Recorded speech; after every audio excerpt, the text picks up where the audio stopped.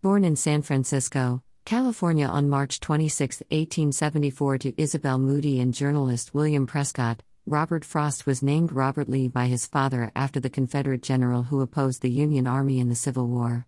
His family moved to Lawrence, Massachusetts in 1884 following his father's death from tuberculosis.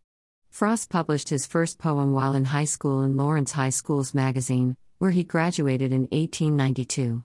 He shared the honor of being co-valedictorian with Eleanor Miriam White, whom he would marry on December 19 in 1895.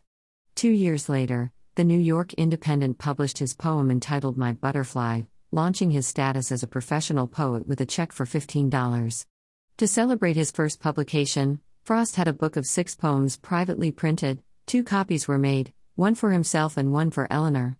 With his poetry still largely overlooked by American publishers, in 1912 Robert Frost boarded his family on a ship to England. They settled in a rented country home. There he went through his collection of poems for an appropriate collection to make a book.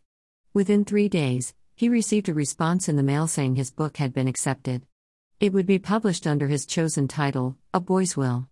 It's said that The Road Not Taken was written in 1915 as a joke for Frost's friend, the poet Edward Thomas, who authored Roads, and was often indecisive. The poem may have inspired Thomas to fight in World War I.